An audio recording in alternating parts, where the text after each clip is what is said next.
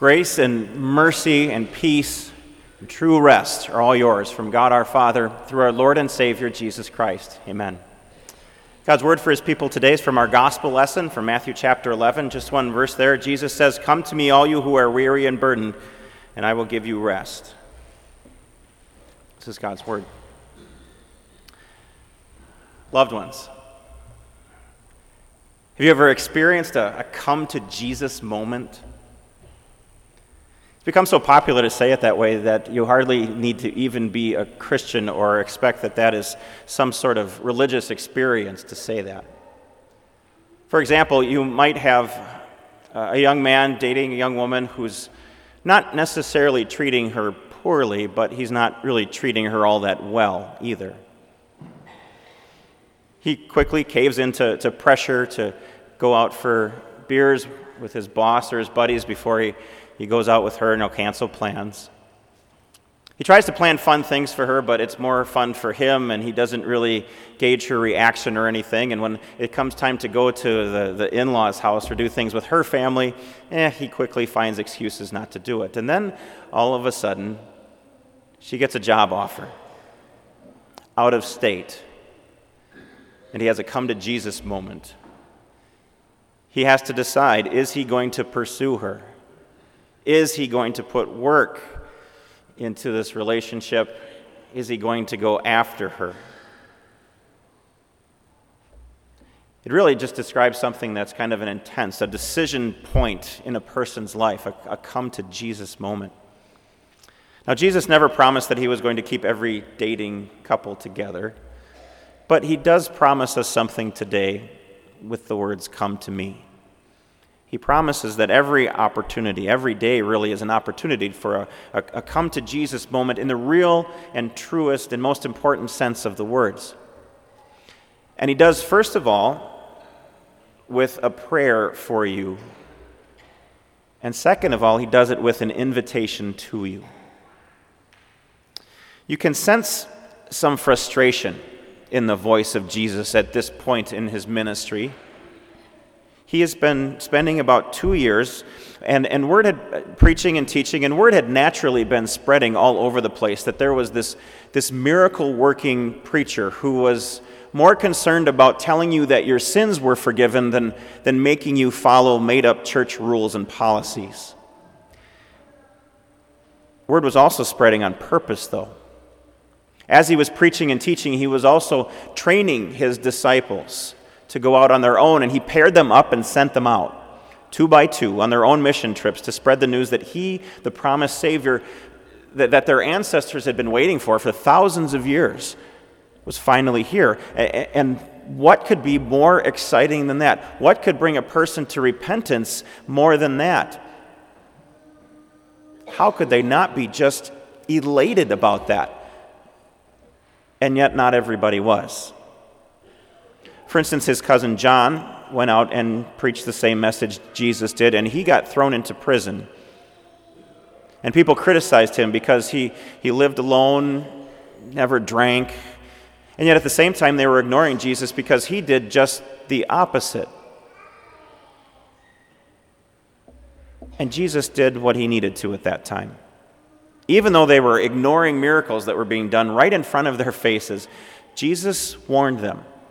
He warned them that they were asking God to ignore them on the last day.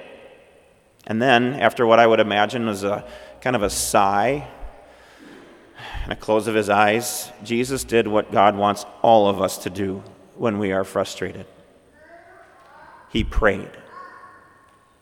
He prayed out loud so that people around him could hear what he was praying, but he prayed. And this was not a prayer of complaint or frustration that you might expect. He began, first of all, with a prayer of praise. And what he did was he praised God for his plans. Even if Jesus was frustrated at this time, he praised God for the way that he saves people. He says, "I praise you, Father, for no one knows the Son except the Father, and no one knows the Father except the Son, and anyone to whom the Son desires to reveal him." In other words, Jesus was saying, how wonderful it is, God, that your way of saving people is by revealing it to us, not by expecting us to just figure it out on our own. No wonder Jesus would marvel at the way that God would come to us in a miraculous way, because if it were up to us, we would never be sure if we were really saved. If it were up to us to try to figure it out. If only those who are able to mentally grasp the deepest truths of the Bible were saved, how would you ever be sure that you knew enough? If only those that are able to mentally grasp the deep truths of the Bible were saved, what about babies? What about those who have mental developmental problems? What about those who are aging and losing their memory? What God does when he connects us to himself is he comes to us in a miraculous way, in a simple way. It's not after long years of hard study and searching, but through simple acts of pouring some water on someone's head, of taking a bite of bread and wine, of cracking open a book on a regular basis, that God works this miraculous connection in us to him called faith. And this is what makes the Father smile. This is what made Jesus praise him. He said, "Lord of heaven and earth, you have hidden these things from the wise and learned and revealed them to infants. Yes, Father, this was for your good pleasure." Think about that for a second. Jesus was praising God for doing things in a way that we don't expect. Of course, isn't that not what brings praise out of us, but sometimes brings frustration out of us? Isn't that sometimes what keeps us from doing the things that strengthen our faith, is that God does them differently than we think he should? Isn't that what keeps us sometimes from praying? That God's plans just don't fit in with ours. What good does it do to pray, we ask? I prayed and prayed and prayed that my mom would get better when she was sick, and she never did, and she died. Why bother praying about it? Isn't that what keeps us from reading our Bibles? It's when God's plans don't work out with ours. I'm so busy. I have work, I have kids, I have to take care of my family, I have sports, I have to have a little fun. Besides, I went to confirmation class. I went to Christian schools. I know what I need to. Maybe when things settle down a little bit and I have more time. Yeah. Isn't that what keeps us from worshiping with God's people more often? Maybe our busyness and our frustration with God's plan, or maybe it's our frustration with God's people. Somebody said something that hurt you. Or somebody didn't say something when you were expecting them to reach out to you, and you felt ignored. And the thought that people that would treat you this way get to be called a good person really bothers you.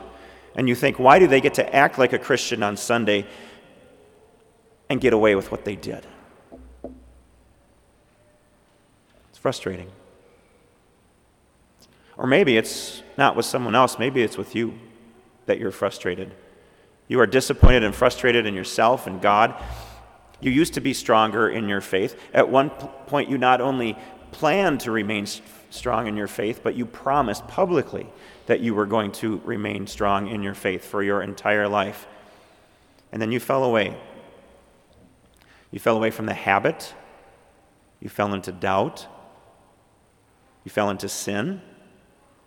And it felt like it wouldn't do any good to get back. It might be embarrassing. It certainly wouldn't be the same as it was. And you wondered, if God wants me to remain strong in my faith, then why does he let people fall? And it's at this point that Jesus turns. He turns from looking up and praying, and he turns and he looks right at you and says, "Come here. Come to me." In the same sense that a parent who arrives at an accident scene when their teenager has wrecked the car, and the kid is afraid that mom and dad are going to be mad, but all they care about is just that he's okay, just that he's alive. They say, "Come here." And they want to hold him. "Come here. It's okay." Jesus says, come here. I've heard every last one of your prayers. Your prayers of praise, your prayers of frustration, your prayers of complaint, your prayers of need, even the ones without words when you've just said, ah. I've been there. And I know that you want all of your burdens taken away. But that doesn't happen until heaven. Here's what I will promise you as I answer your prayers. I promise you rest. I promise you that you can rest in the fact that none of your burdens are punishment for your sin. I was punished, Jesus says, completely for all of your sin on the cross. You never have to worry that God is punishing you in this life. That's all been taken care of. You can rest in the fact that as a baptized child of God, you are my brother, you are my sister, Jesus says, and I am here to help you with all of your troubles, the big ones, the small ones, every one that you might have. I am here to help you. I will send the Holy Spirit to give you the wisdom you need to make decisions that please our Heavenly Father. I will strengthen you against sin, and I will watch over you with my angels until I come back for you. Come here, Jesus says. I know that you're busy. I've given you a lot to do. Your family, your church, your home, your work, your friends, they are all my gifts to you. And so are your burdens and your problems. They are my gifts to you because they make you realize that this world is not the perfect place to be. They help you realize your own weaknesses so that you look to somebody ultimately strong for your strength. And that's God. If you come to me in my word, if you come to me in worship, Jesus says, I promise I will help you in your busy lives. I will help you decide what's important and what is not. I will help you be at peace with what you cannot do. And most of all, I will help you by reminding you that your failures are on me. And I took them with me when I died at the cross. I don't expect you to do everything the world demands of you. Simply love those around you with whatever time you have. Come here, Jesus says, to every person embarrassed or ashamed by sin. I know all of your sin. I even know the sin that bothers you and the sin that you're not even aware of. And it is embarrassing. But I want you to know this, more importantly. You are forgiven. I took that burden on myself, and I will not hold anything against you ever. I promise not to bring it up even on the last day. Just like everyone here who believes in me, listen to these words. Your guilt is removed and your sin is atoned for. And if you're not sure, Jesus says, come here. Take this and eat it. It's my body. Take this, it's my blood, given and shed for you for the forgiveness of sins. Come to Jesus today, he says, with your prayers of complaint and your prayers of praise. Come with your prayers for mercy and confess your sin. Come to him for everything you need, and you will find a Savior who loves you, a Savior who miraculously gathers his church to love and help each other, and a Savior who promises that you can always put your hope in him. Always. Every day. Every time. For the Christian, every day is a time for a come to Jesus moment. Amen.